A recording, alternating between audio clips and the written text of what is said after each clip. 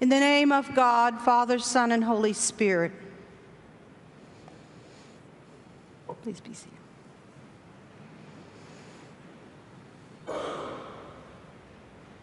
Guidance and wisdom that change a life. We all need wisdom. At various times in all our lives, we need wisdom from others to help us on our life journey. For example, as toddlers, learning to walk was a challenge. We wanted to take those first steps, yet we wobbled and fell a lot. It took a wise parent or grandparent to love us, to hold our hands, to cheer us on until we succeeded. Today, on the Feast of the Epiphany, we celebrate wisdom and the light of Christ that has come to us from unexpected places and people. Today, we remember that poor shepherds in a Bethlehem field were not the only people who noticed a blazing star of light on Christmas night. Wealthy foreigners saw the star as well. Thousands of miles from Palestine in the Far East, a group of foreign pagan astrologers saw a new star in the sky. Matthew calls them wise men. Please note that the gospel writer does not mention a number. Much later, a church theologian will name them Caspiar, Belshazzar, and Melchior based on the three gifts of gold, frankincense, and myrrh. But the gospel writer doesn't say how many. Now, of course, the birth of Jesus and the arrival of the Magi did not occur at the same time. Jesus was born in Palestine, and far to the east in Babylon or Persia or Arabia somewhere, some stargazers noticed a particularly bright star one night. They were not scientists as we know them today. They were experts in very rudimentary first-century astronomy. These sages studied the stars, their patterns, their movement across the night sky, the shapes that reminded them of a belt or a water dipper. These men read parchments and pored over maps. They studied human behavior. They practiced magical arts and alchemy. More importantly for the writer of Matthew's gospel, they were not Jewish. They were pagan foreigners. Unlike Herod and his royal court in Jerusalem, who were focused on power, these magi were focused on other things beyond themselves. And one night, what they saw caught their attention. As this brilliant new star rose for the first time in the night sky, they could not explain it away in logical ways. Some inner wisdom told them that a special king had been born in a faraway country. Some wisdom compelled them to follow that star. So a group of astrologists, pagans, practitioners of magical arts, philosophers, bought gifts and packed for a long journey. What were the gifts they bought for this unknown king? Gold was precious, worthy of a king. Frankincense was incense worthy of a divinity. And myrrh was a spice used in burials. Whatever else was true about these men, someone in the group had wisdom deep in his bones to have chosen such gifts for a stranger. They packed these precious gifts, mounted their camels, and began to travel across the desert wilderness for many months, maybe as long as 2 or 3 years. And although their own personal stories had not foreseen this kind of star or this kind of journey, they faithfully paid attention. Yet this narrative unfolded in some unexpected ways. After several years of travel, these magi rode slowly through Jerusalem's narrow, cobbled streets. No doubt they had heard about King Herod. They probably looked up and around amazed at King Herod's architectural marvels, including the massive Jerusalem temple. They probably figured that if anyone knew about a new king, King Herod would surely know. But Herod knew nothing. And when the Magi asked about the child who had been born King of the Jews, we can almost see Herod's eyes narrow. This was his title, King of the Jews. No one paid homage to anyone except Herod. The idea of a group of pagan magi from Persia or Babylon who would travel this far to fall on their faces and worship a new king frightened this harsh despot to his core.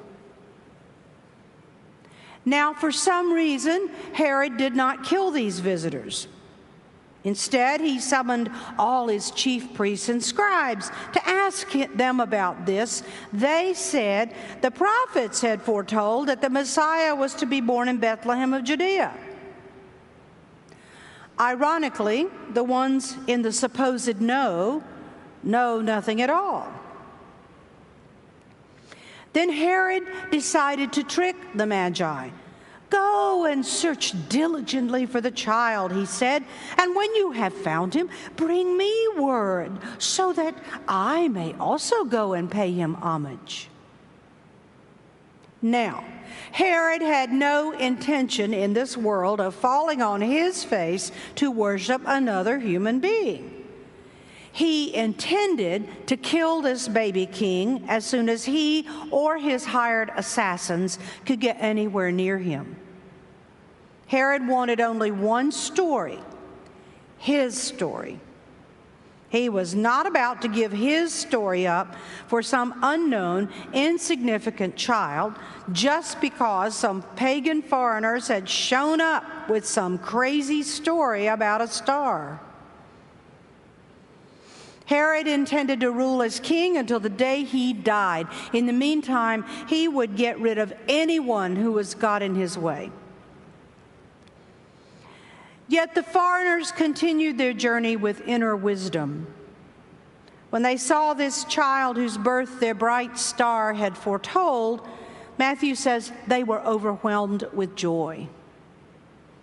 They knelt in worship before this toddler and offered him precious gifts. Yet this story took another interesting turn. In a dream, God warned them not to return to Herod's palace. Danger lurked in Jerusalem's most powerful court. The wise men paid attention to this divine wisdom. They changed their planned route back home. Yet even as they traveled home, perhaps by an even more challenging route, in order to avoid Herod and his would-be assassins, we can presume that this journey changed their lives. That star in the night sky now blazed fierce and bold in their hearts.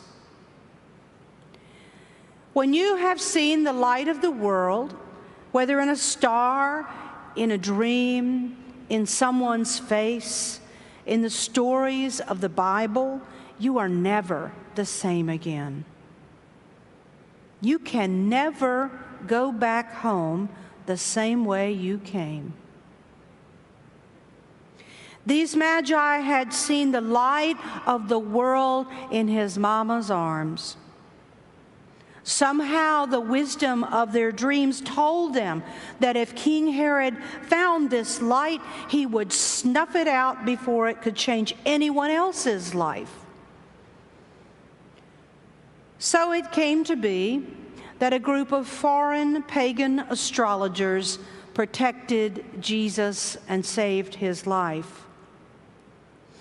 The star had pierced their own hearts, and this light would shine out of them the rest of their lives. Throughout the years, God has needed prophets. God has needed poor people and rich people to pay attention. God needed to send Jesus to be with us because we just didn't get it. And God also needs you and me to be willing to let God's light burn fiercely and glow in and out of our own daily worlds. God needs us to pay attention to wisdom wherever we see or hear it. The light of Christ still glows in people and out of people. In the children we will baptize later today, and the children to whom we will give a Bible, our fourth graders, and in every adult sitting here today. All of us must pay attention and help shine Christ's light from this parish into the community. And so I invite you to ask yourself some questions today. If the light of Christ has dimmed in your life, what do you need to rekindle it? Is it reading Bible stories? Beginning a daily habit of prayer? Is it joining David Griswold at the Sunday morning Bible study? Is it gathering this coming Wednesday evening here with your brothers and sisters for supper, fellowship, and maybe joining a Columbus circle? How might this light of Christ burn so fiercely inside you that when you walk out of here today, that light glows so brightly that the people you encounter at work, in the grocery store, or at a restaurant wants this light in their lives? How has Christ's presence in your life changed your story? How might you share your story in a new way in this new year? Don't go home the same way you came. Let God change your story through the wisdom of word, sacrament, and through this community of faith. Leave this holy space today glowing with the light of Christ. That light will change you. That light can change the world. Amen.